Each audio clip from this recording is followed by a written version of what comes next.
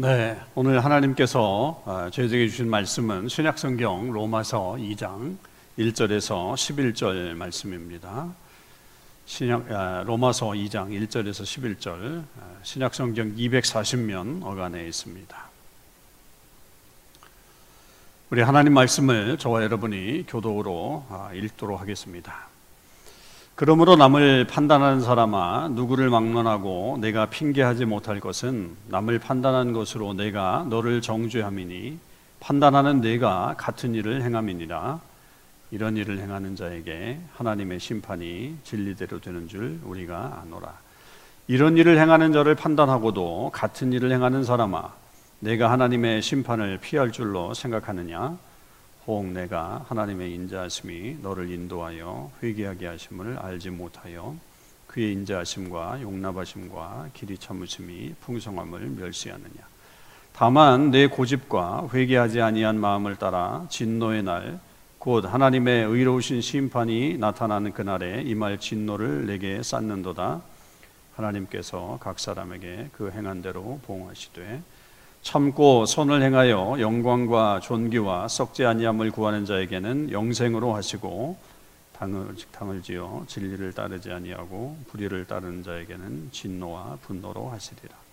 악을 행하는 각 사람의 영에는 환난과 곤고가 있으리니 먼저는 유대인에게요 그리고 헬라인에게며 선을 행하는 각 사람에게는 영광과 존귀와 평강이 있으리니 먼저는 유대인에게요 또한 헬라인에게라. 다 같이요. 이는 하나님께서 외모로 사람을 취하지 아니하심이라. 아멘. 할렐루야.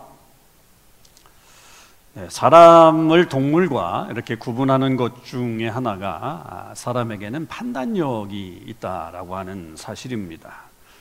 그것도 그냥 판단력이 아니라 도덕적 판단력을 가지고 있다라고 그렇게 말을 하죠. 도덕적 판단력이라고 한다면 쉽게 이야기하면 이 옳고 그름을 판단할 수 있는 그런 능력이다라고 말할 수 있습니다. 그런데 요즘에 들어서 어떤 학자들은 이런 도덕적 판단력이 사람에게만 있는 게 아니라 동물들에게도 있다고 그렇게 주장하는 분들도 계십니다. 가령 어떤 면에서 그러냐면 이 동물들이 노는 모습을 통해서 그분이 이제 그런 생각을 했다 그러는데, 그 동물들이 놀 때는 다른 동물들을 세게 물거나 공격하지 않는다는 거죠. 그냥 같이 논다는 거죠. 물어도 살짝 이렇게 물지 이렇게 싸우듯이 물지 않는다는 거죠. 왜냐하면 그런 행동이 잘못된 행동이다라고 그 동물들이 판단을 했다는 거예요. 그런데 야생 세계를 보면 야생에 사는 이 동물들의 무리에서는 자기들 나름대로의 어떤 규칙들이 있어서 그 사회적인 어떤 규범을 따르지 않는 그런 동물들이 생기게 되면 통상 그 무리들을 떠나게 되는 그런 일들이 벌어지게 돼서 결국 거기서 어려움을 당하는 일들이 벌어진다. 이런 것들이 동물들에게도 도덕적인 판단력이 있다. 이렇게 주장하는 사람들이 있습니다. 여러분들은 어떤 그 설에 대해서 어떻게 생각하십니까? 저는 비록 동물들이 그런 모습을 보여주는 측면들이 분명히 있다고 여겨지긴 하지만 그것이 도덕적 판단력을 가지고 있는 것이다라고는 보고 싶지 않습니다. 왜냐하면 모든 일에서 그렇게 행동하지 않잖아요. 이 동물들이라는 게 모든 면에서 그렇게 행동하지 않죠. 어떤 특정한 부분에서 그렇게 행동하는 면들이 나타났다고 해서 그것을 도덕적 판단력이라고 보기보다는 오히려 저는 그거는 본능적인 측면의 또 다른 어떤 면일 것이다 라고 그렇게 생각을 하지, 그 동물들이 다 도덕적인 판단력을 가지고 그렇게 행동한다라고 보지는 않습니다. 뭐 그렇게 되면 모든 부분에 있어서 그런 판단력이 나타나야 되니까 말이죠. 그런데 분명 사람은 다릅니다. 우리는 분명 도덕적인 판단력을 가지고 있기 때문에 거의 모든 행동을 할 때 옳고 그름에 대한 그런 따져가면서 그렇게 행동을 하게 됩니다. 물론 때로는 그 판단력의 기준이 서로 다르기 때문에 갈등이 일어나는 경우들도 있고, 그것이 이제 싸움이 되고 뭐 정말 엄청난 전쟁까지 나타나는 경우들도 분명히 있습니다만, 보통은 그런 판단력을 아주 잘 사용해서 원만한 사회생활을 이루어가는 게 우리 사람들의 모습이라고 여겨집니다. 그런데 문제는 이런 판단력을 발휘할 때 그것에 한계가 있다라고 하는 것을 우리는 늘 인정을 하고 있어야 되는데, 그 한계를 인정하지 않는 경우들이 종종 생길 때가 있습니다. 심지어 그것을 자신에게 적용을 시켜서 자기는 아주 올바르게 판단한다라고 하는 착각 속에 살아가는 사람들이 있습니다. 그러니까 그 한계를 인정하지 않는 거죠. 이 판단력에 한계가 있다라고 하는 것을 인정하면서 살아야 되는데, 나는 그렇지 않아, 나는 정확하게 판단해, 나는 올바르게 판단해 라고 하면서 그런 착각 속에 살면서 남을 향해서 계속적으로 끊임없이 정죄하는 일들을 하는 경우들이 있다는 얘기입니다. 그래서 이런 분들은 늘 그래요. 나는 틀린 소리 하지 않아, 나는 틀린 소리 해본 적이 없어, 나는 늘 옳은 소리만 해 라고 그렇게 주장을 하게 됩니다. 이런 사람들은 어떤 상황이 막 발생하잖아요. 그러면 판단을 해요. 판단을 해서 꼭 한마디는 해야 합니다. 그 상황에 대해서 한마디는 꼭 해줘야 돼요. 아니, 물론 뭐 한마디를 하다 보면 그 이상을 하는 경우들도 훨씬 더 많아지지만 꼭 참견을 해야 됩니다.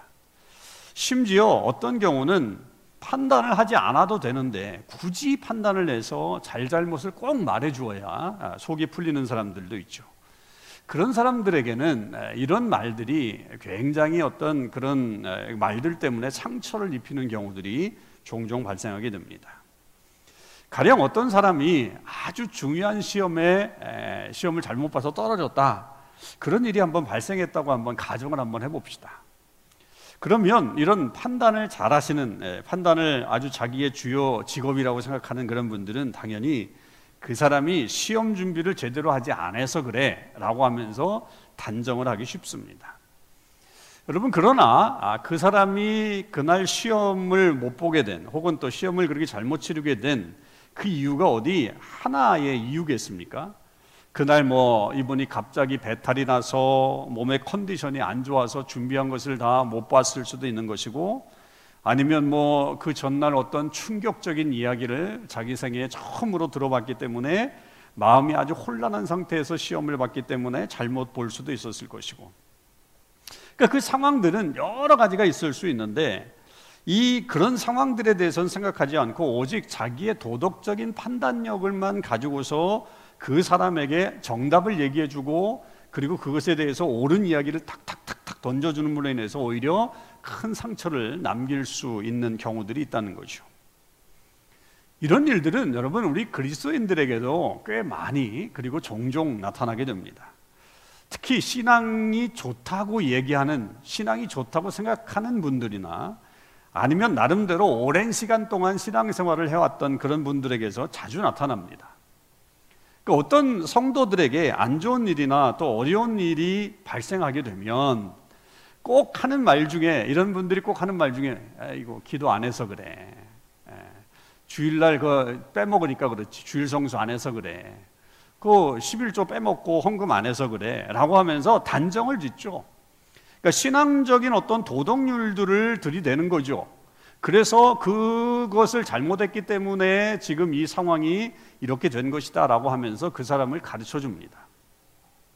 물론 그런 일이 그 이유 때문에, 그런 일들을 하지 않았기 때문에 벌어지는 일일 수도 있고 아닐 수도 있죠. 어떤 분들은요, 그런 것들을 아주 철저하게 잘 지켰어요. 뭐 주의를 잘 지키고 기도 생활도 열심히 하고 헌금 생활도 열심히 하는 뭐 이런 여러 가지 정말 우리가 해야 될 어떤 성도의 기본적인 생활들을 열심히 다 했음에도 불구하고 어려움이 찾아오는 경우들도 있습니다.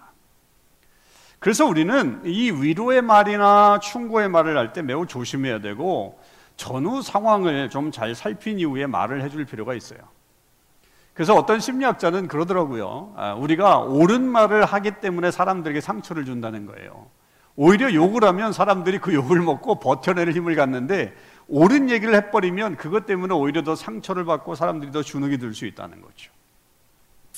여러분, 우리가 정말 다른 사람들을 배려하면서 이야기를 한다는 것은 굉장히 중요한 일이고, 그것을 내 잣대를 가지고서 쉽게 판단해서 말을 할 수 없다라고 하는 것입니다. 자, 오늘 본문에서 바울은 그런 상황을 아주 광범위한 말씀으로 우리에게 들려주고 있습니다. 우리는 오늘 이 말씀을 통해서 이 전체를 보는 어떤 이 세상의 전체를 보는 눈을 한번 좀 뜨길 바라고, 또 우리 삶에서도 그렇다면 우리가 어떻게 구체적으로 적용해 볼 수 있는가라고 하는 것들을 한번 좀 찾아보기를 원합니다. 오늘 본문 2장 1절에서 11절의 이 말씀은 이 본문을 포함한 아주 큰 부분에 해당하는 작은 부분입니다. 그 본문이 어디서부터냐면 1장 18절서부터 로마서 1장 18절서부터 3장 20절까지 이어지는 큰 한 덩어리의 그런 본문입니다. 그 중간에 자리를 차지하고 있는데, 그 1장 18절에서부터 3장 20절까지의 내용을 한마디로 이야기한다면 이겁니다. 모든 사람은 다 죄인이다 라고 하는 사실, 이걸 얘기하고 있는 거예요. 그게 이제 큰 덩어리로 있는 본문입니다. 그러니까 이 땅에 사는 모든 사람들은 다 죄를 짓는 그런 죄인이고, 그 죄에 대해서는 하나님이 반드시 심판하신다라고 하는 사실이죠. 그런 일반적인 죄를 짓는 내용들이 오늘 본문 앞에 18절에 1장 18절에서 32절에 아주 고스란히 다 드러납니다. 그 내용이 뭐냐면, 하나님을 안다고 하지만 그 하나님을 바로 섬기지 않고 우상을 섬기는 사람들의 그런 일들을 했고, 또 사람들이 자기들의 부끄러운 욕심에 따라서 이 성을 왜곡해서 동성애와 같은 그런 잘못된 성의 그런 모습으로 나타나는 그런 일들이 벌어지게 되었고, 또 그들의 마음에 하나님을 두기를 싫어했기 때문에 각종 죄를 달고 사는 그런 모습이 인생들의 모습이라고 하는 것을 드러냅니다. 그 죄가 얼마나 다양한지 이 사도 바울이 그 죄를 열거하는데 1장 29절 이하를 보면 그 내용들이 그래요. 불의, 추악, 탐욕, 악의, 시기, 살인, 분쟁, 사기, 악독, 비방, 능욕, 교만, 자랑, 악을 도모함, 또 부모를 거역함, 우매함, 약속을 지키지 않음, 무정함, 무자비함, 이런 것들, 정말 다양한 죄들을 다 열거하고 등장시킬 만큼 많은 죄들이 지금 다 열거되고 있는 거죠. 이게 뭐냐면 인간들이 짓는 죄의 내용들, 어떤 그 종류들을 다 열거하면서 결국은 모든 인간들은 다 죄 속에 있다라고 하는 것을 선언하고 있는 내용입니다. 자, 그러다가 본문 2장에 와서 바울은 특정한 대상을 가리켜서 이제 말하기 시작합니다. 여러분 1절을 보시면, 그러므로 남을 판단하는 사람아 라고 하면서 어떤 대상을 지칭을 하죠. 그러니까 여기서 이 사람이 누군지는 잘 나타나지 않습니다. 남을 판단하는 사람아 그러면서 이게 누군지는 잘 나타나지 않아. 이거는 뭐냐면 바울이 이 로마서에서 주로 표현하는 방법 중에 하나가 가상의 어떤 인물을 딱 세워놓고 그 인물을 중심으로 해서 자기가 말하려고 하는 내용들을 계속해서 아주 정확하게 말하는 그런 수사법입니다, 이게.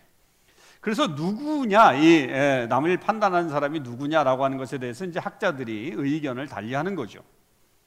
근데 이제 보통 이게 17절 이하에 가보면, 2장 17절 이하에 가보면 유대인이라 불리는 내가라고 하는 말이 나와요. 그래서 이 남을 판단하는 사람아 라고 하는 이것을 유대인이다 라고 해석을 하는 거죠. 그러니까 앞에 나오는 여러 가지 죄는 이방인들이 짓는 것이고, 그리고 이제 유대인들을 향해서 바울이 말을 하는 것이다 라고 그렇게 이제 보는 견해입니다. 그것 중 하나가 이 판단하는 사람이라고 하는 것이 이 유대인의 어떤 특징들을 드러내기 때문이라고 보는 것이죠.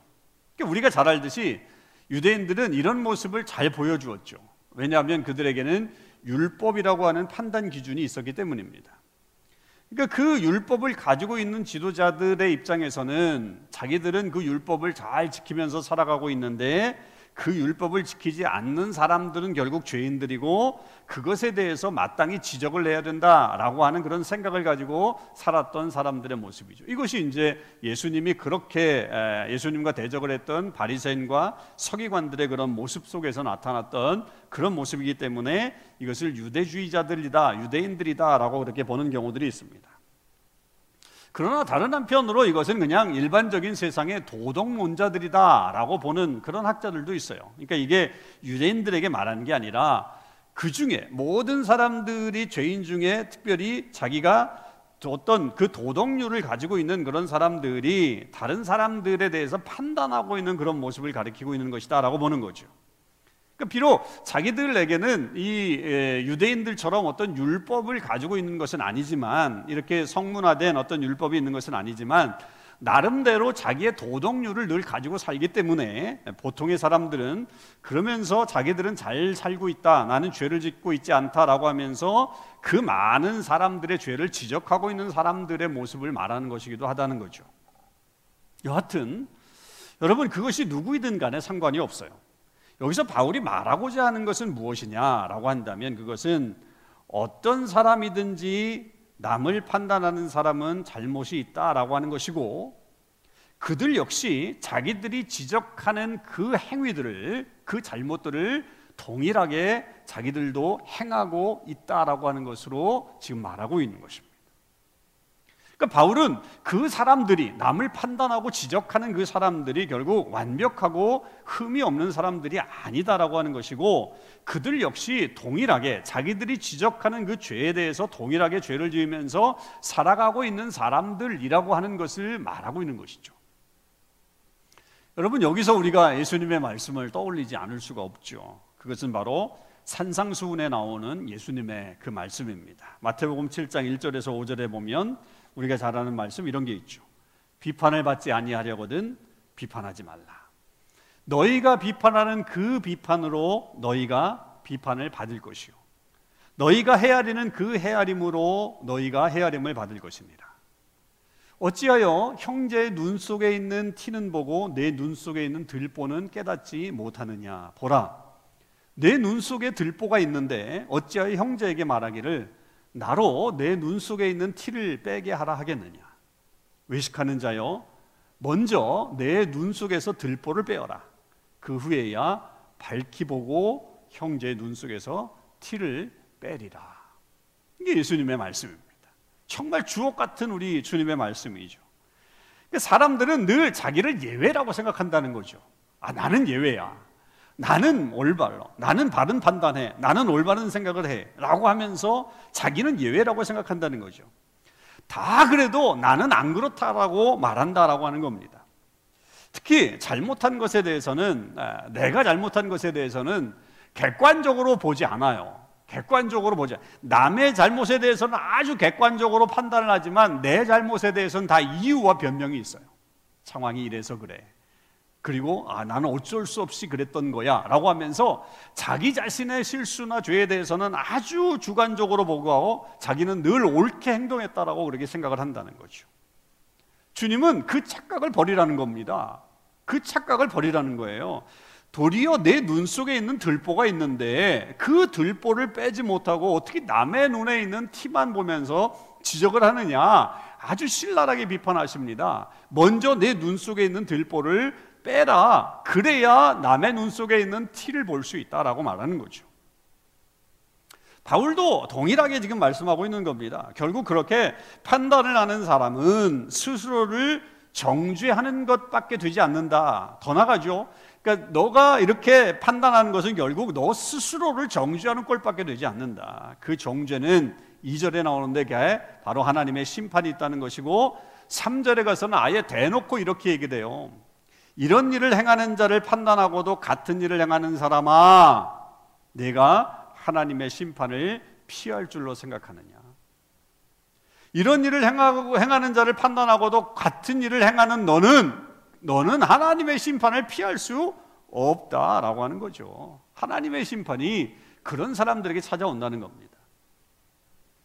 앞서서 지적한 1장 18절에서 29절에 나오는 이 32절까지 나오는 그 모든 죄에 대해서도 하나님이 심판을 분명히 하신다, 그렇게 얘기하지만 그 죄를 지은 사람들에 대해서 지적을 하는, 그러면서 마치 자기는 의로운 사람인 것처럼 행동하는 그 사람들 역시 하나님의 심판을 면할 수가 없다라고 하는 사실에 대해서 아주 강하게 얘기하는 겁니다. 여러분, 우리도 이런 말씀을 잘 새겨야 됩니다. 남을 향해 비판을 하게 될 때 우리 자신 역시 예외가 아니다라고 하는 것을 늘 염두에 두자는 거죠. 여러분, 여기서 말하는 하나님의 심판이 물론 그 뒤에 보면 마지막 때에 이루어질 그런 하나님의 심판을 의미하는 것입니다만, 저는 꼭 그것만이 하나님의 심판이 아니라고 생각해요. 그때 가서 분명히 우리는 하나님의 심판을 받겠지만, 그것이 아니더라도 우리는 이 땅 가운데서 그 하나님의 심판에 대한 어떤 메시지나 그리고 먼저 선례적으로 볼 수 있는 것들이 있어요. 가령 이런 것들이죠. 어떤 사람들은 자기가 상대방에 대해서 지적한 어떤 행동이나 결말, 그 나타난 어떤 행동이나 결말들에 대해서 똑같이 경험하게 되는 경우들이 있어요. 내가 상대방이 잘못을 했거나 아니면 상대방이 나타난 결과에 대해서 막 뭐라고 했는데 그 일들이 나에게 똑같이 다가오는 경우가 있어요. 어느 날, 훗날. 남이 어려움을 당해가지고 내가 비판을 막 했는데, 뭐 이래서 그래 라고 했는데, 자기에게도 그런 일이 벌어졌을 때 자기 자신에 대해서는 그렇게 생각하지 않는다는 거죠. 그러니까 동일하게 그런 남에게 비판을 받는 그런 경우들이 있을 수 있다는 거죠. 그러니까 그것이 저는 하나님께서 우리에게 장차 행하실 어떤 이 심판의 전조와 같은 그런 모습이다라고 여겨집니다. 그러니까 그것을 염두에 두고 우리는 늘 행동을 하는 거죠. 그러니까 나는 지금 건강하니까, 나는 오늘 지금 괜찮으니까 상대방에 대해서 마음대로 평가하지 말고 언젠가 나에게도 그런 일이 일어날 수 있는 것 아니겠어요? 언젠가 나에게도 그런 사태가 벌어질 수 있는 것 아니겠습니까? 그러니까 그런 거를 염두에 두고 상대방에게 말을 해주고 상대방과 함께 해주는 것들이 필요하다는 거죠. 바울은 여기에서 아주 두 가지 중요한 사실을 우리에게 알려줍니다. 그게 뭐냐면, 하나는 우리의 심판이 지금 우리에게 이루어지지 않는 이유는 하나님의 인자하심과 용납하심에 따라서 우리에게 회개하는 시간을 주시기 때문이라는 거예요. 지금 당장 우리에게 그런 심판이, 내가 그렇게 지적함으로 인해서 나타나는 나에게 일어나는 심판이 내게 이루어지지 않는 것은 하나님의 인자하심과 용납하심이 있어서 길이 참으심으로 인해서 우리에게 시간을 주셨다는 거죠. 그게 회개하는 시간을 주셨다는 것이고, 다른 하나는 만일 그런 시간이 주어졌음에도 불구하고 회개하지 않고 계속적으로 고집을 부리고 내 삶을 유지하면서 나는 옳아라고 하면서 계속 그런 행동을 한다면 결국 마지막 날에 받을 진노를 계속해서 쌓는 것밖에 되지 않는다라고 그렇게 말합니다. 여러분, 그래서 우리는 빨리 우리를 감싸고 있는, 우리를 이렇게 휘어잡고 있는 이 착각에서 벗어나야 됩니다. 착각에서 벗어나야 돼요. 우리 스스로를 속이는 그런 면에서 벗어나서 우리 자신들을 솔직하게 돌아보는 자세들을 언제든지 가져야 된다는 거죠. 다른 사람들의 잘못을 보면서 판단을 했다가도 자신도 동일한 행동을 하게 되었는데 나에게는 별일이 아닌 것처럼 그렇게 안심을 하고 있으면 안 된다는 거죠. 그렇게 우리가 우리 자신들에 대해서는 그렇게 보호하고 있으면 안 된다는 거죠. 더군다나 그것을 마치 하나님이 자기를 지켜주시는 것처럼 해서 그렇게 포장을 해서도 안 된다는 겁니다. 도리어 하나님께서 우리에게 시간을 주신 것은 시간을 주셨다라고 우리가 생각을 해야 되고, 더 그 시간을 통해서 겸손하게 자신을 돌아보면서 하나님 앞에 온전한 회개를 하는 시간들을 가져야 되죠. 만약에 그렇지 않으면 결국 우리가 우리의 교만함으로 인해서 하나님의 진노를, 그 심판의 날의 진노를 쌓는 것밖에, 이 시간들이 주어진 시간들을 오히려 진노를 쌓는 시간으로 만들어버리는 결과밖에 되지 않는다는 거죠.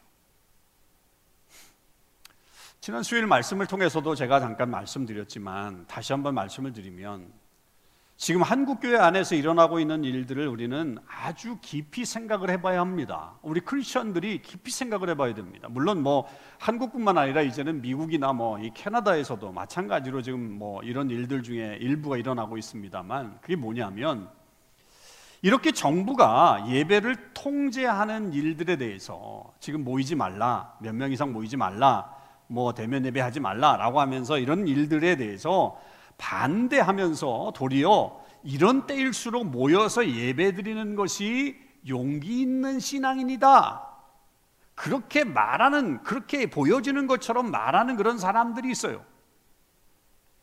그런 사람들은 오히려 이 정부의 조치에 순응하면서 따라가는 그런 크리스천의 모습을 나약한 크리스천이다, 정말 제대로 된 크리스천이라고 한다면 지금 이럴 때 더 모여서 예배 드려야 된다라고 하면서 더 전투적인 신앙생활을 해야지 그런 나약한 신앙을 가지고서 어떻게 살아가느냐라고 말하기도 합니다. 근데 지금 여러분 어떻게 되고 있습니까? 그렇게 모이다가 결국 바이러스를 더 확산시키는 결과가 지금 나타나고 있잖아요. 그 결과로 더 많은 사람들에게 피해를 주게 됐고, 또 그 많은 사람들을 또 힘들게 만들고, 그걸 또 진료하고 또 치료하는 분들에게 더 힘든 시간들을 만들어줘 버렸고, 심지어는 이제 전도의 길이 막혀버렸어요. 한국 교회에 대한 이미지를 보니까 크리스천들은 70%가 그래도 교회에 대해서 신뢰도를 갖는다는 거예요. 그러나 어제 신문에 보니까 비그리스도인들은요 이제 9%가 교회에 대한 신뢰를 갖는데요. 전체의 9%. 말이 됩니까, 여러분? 그분들이 말하죠. 자기들이 모이는 동안에는 아무 일이 없었다. 이건 하나님의 은혜다. 봐라, 하나님이 이렇게 우리를 지켜주시지 않느냐, 이렇게 말합니다. 하나님이 자기들을 아주 특별하게 이렇게 용기 있게 신앙생활하고 이렇게 하니까 특별하게 보호해 주셨다, 그렇게 말을 합니다. 아니죠. 여러분, 그것이 금방 드러나잖아요. 금방 드러납니다. 물론 하나님은 그런 사건들을 통해서도 그들에게 깨우침을 주시고 분명 일하시고 어떤 의미를 보여주실 수 있지만, 지금 그들의 말은 더 이상 하나님의 영광을 나타내는 그런 말들이 되지 않고 있습니다. 여러분, 그거는 은혜의 시간이 아니에요. 하나님이 자기들만 특별하게 은혜를 주셨기 때문에 그런 일이 이루어지는 게 아니라는 것을 알아야 되는 거죠. 오히려 그 시간에 더 자숙하고 자신들을 돌아보는 그런 시간들이 필요하다는 거죠. 우리는 늘 이것을 염두에 두어야 돼요. 하나님이 내게 은혜를 주셔서 어려움 속에 두지 않는 이유가 있을 수 있어요. 여러분, 그것을 하나님이 나만 특별히 사랑해서 그렇구나라고 하는 것으로 우리가 착각하지 말고, 오히려 우리를 더욱더 철저하게 하나님 앞에 세우라고 하는 그런 뜻이라고 하는 것으로 우리가 받아들이고, 다른 사람들을 향해서 야 봐라, 나같이 신앙생활 해야지, 나같이 이렇게 해야지라고 하면서 자기를 높이는 것으로 세우지 말고, 비난의 손가락을 하지 말고, 우리 자신들을 하나님 앞에 온전히 세우는 시간들로 우리는 삼아야 된다라고 하는 것을 깨달아야 합니다. 자, 바울이 그렇다면 이제 그런 하나님의 심판 앞에서 우리가 어떻게 살아야 할 것인가 라고 하는 것을 제시하죠. 여기에 두 길이 있어요. 하나는 참고 선을 행하여 영광과 존귀와 썩지 아니함을 구하는 삶을 살 것이냐, 아니면 당을 지어 진리를 따르지 않고 불의를 따르는 삶을 살 것이냐. 이 선택의 기로가 두 개라는 거예요. 그 하나님의 심판 앞에 우리가 살아야 할 길은 두 가지 중에 하나를 선택하라는 거죠. 그 결과는 이렇다는 거예요. 선을 행하는 사람들에게는 영광과 존귀와 평강이 있을 것이고, 그러나 악을 행하는 사람에게는 환난과 곤고가 있을 것이다 라고 아주 명확하게 설명을 해줍니다. 그러면서 결론적으로 11절에 보면 하나님은 절대로 외모로 사람을 판단하지 않으신다 라고 하면서 이 두 가지 길 중에 하나를 선택하라 라고 하는 것을 분명히 얘기하고 있는 거죠. 자, 그러면 여러분, 우리가 당연히 선택해야 될 건 뭐예요? 참고 선을 행하여 영광과 존귀와 썩지 아니할 것을 구하는 삶을 살아야지, 당을 짓고 진리를 따르지 않고 불의를 따르는 삶을 사는 게 아니잖아요. 그죠? 선택은 너무나도 분명합니다. 자, 그러면 이것을 한마디로 한번 요약해 보죠. 참고 선을 행하며 영광과 존귀와 썩지 아니하는 것을 구하는 삶이 무슨 삶이냐 라고 한다면, 그것은 우리의 삶의 포커스를 어디에다가 두고 살 것인가로 생각해 볼 수 있습니다. 우리 삶의 포커스, 우리 삶의 목적을 어디에 두고 살 것인가라고 하는 것으로 얘기할 수 있죠. 그건 뭐냐면, 무엇보다도 우리는 우리의 눈에 보이는 이익에 매달리지 말고, 당장 눈에 보이는 이익에 매달리지 말고 영혼을 추구하면서 살아가는 사람들이 되자라고 하는 말이죠. 결국 그것은 믿음의 삶이에요. 그죠? 믿음의 자세를 가지고 살아가는 삶이에요. 지금 주어지는 세상의 것들에 우리가 그 목적을 두면서 거기에서 만족을 막 얻으려고 하는 그런 마음이 아니라, 진정으로 하나님께서 우리에게 원하시는 삶에 초점을 두면서 영원한 것에 우리의 삶을 맞추고 그것을 준비하는 삶으로 우리의 삶을 살아가야 한다라고 하는 것을 여기서 말하고 있는 거죠. 아브라함이 기억나죠. 그는 본토 친척 아버지의 집을 떠나서 하나님의 약속을 믿고 가나안으로 향했습니다. 어떤 일이 일어날지, 누구를 만나게 될지, 어떻게 먹고 살아야 될지 몰랐지만 그는 하나님의 약속을 믿고 미래에 투자를 했죠. 그의 모든 발걸음을 결국 하나님을 믿고 움직였던 사람입니다. 그래서 결국 그는 믿음의 조상이 되었죠.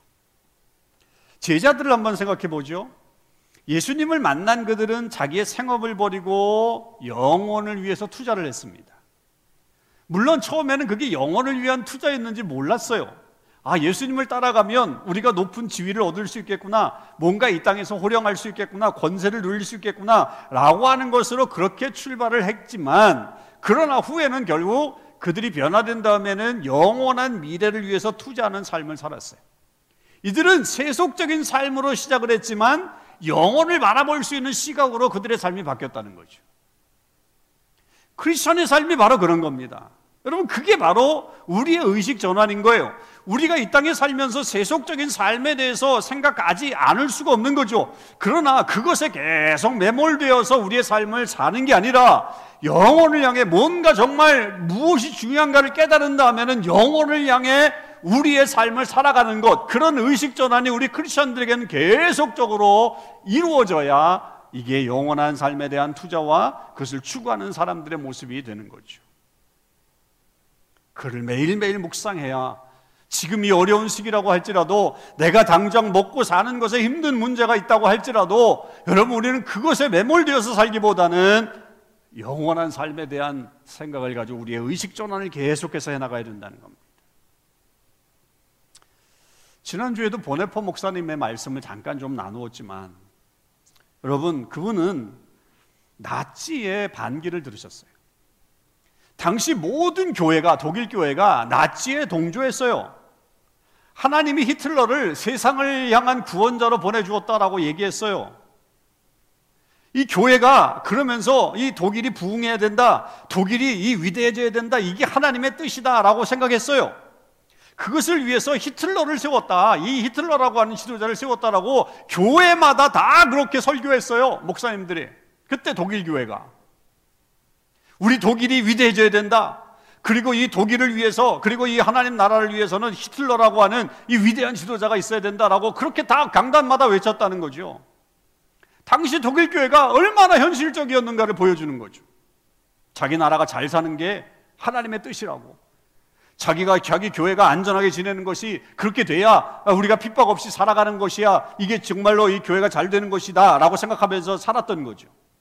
영혼을 제시해야 될 교회가, 영혼에 대한 목적을 제시해야 될 교회가 현실에 안주하면서 결국 그 현실과 타협하게 되니까 현실 중심의 교회로 전락해버리게 된 거죠. 그런데 보네퍼 목사님은 그것을 거절한 겁니다. 하나님의 사람이 아니다, 히틀러는 하나님의 사람이 아니다, 하나님이 보내신 구원자가 아니다라고 주장을 했고, 그렇게 나라가 세워져 가는 것, 그것은 하나님의 뜻이 아니다라고 말한 거예요. 그렇게 세워져 가는 게, 독일이 부흥하는 게 하나님의 뜻이 아니다라고 말한 거예요. 값싼 복음을 말하지 말라라고 얘기했어요. 단순히 이렇게 되면 이렇게 부흥한다라고 하는 것으로 값싼 복음을 말하지 말라. 진정한 복음은 고난 속에 있는 것이다. 여러분, 우리도, 우리 교회도 계속 이것을 놓치지 말아야 합니다. 우리는 영혼을 향해 나아가는 사람들이 되어야 합니다. 현실에서 만족을 주는 것에 우리의 모든 것을 투자하지 말고 정말 영혼을 위해서, 영원한 삶을 위해서 투자하는 사람들이 되어야 하는 거죠. 우리가 사는 현실은 아무리 잘해도, 아무리 내가 정말 잘한다고 할지라도 늘 문제가 생겨요. 늘 문제가 생겨요. 여러분, 아무리 잘 사는 가정인 것처럼 보여도 그 안에 다 문제가 있어요. 문제 없는 가정과 문제 없는 삶은 없어요. 왜요? 이 땅에 죄가 있기 때문이에요. 죄가 있기 때문이에요. 다 죄성 때문에 나타나는 현상들이죠.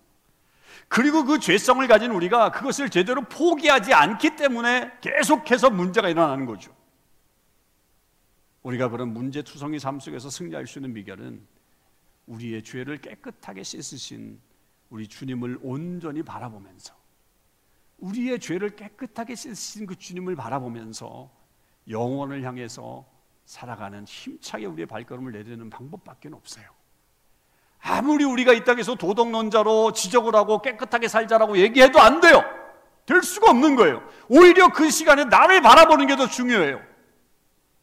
나를 바라보고 나의 죄를 씻기시는 예수님을 바라보고 그 주님을 통해서 영원을 생각해내는 그런 삶이 우리 가운데 필요하다는 거죠.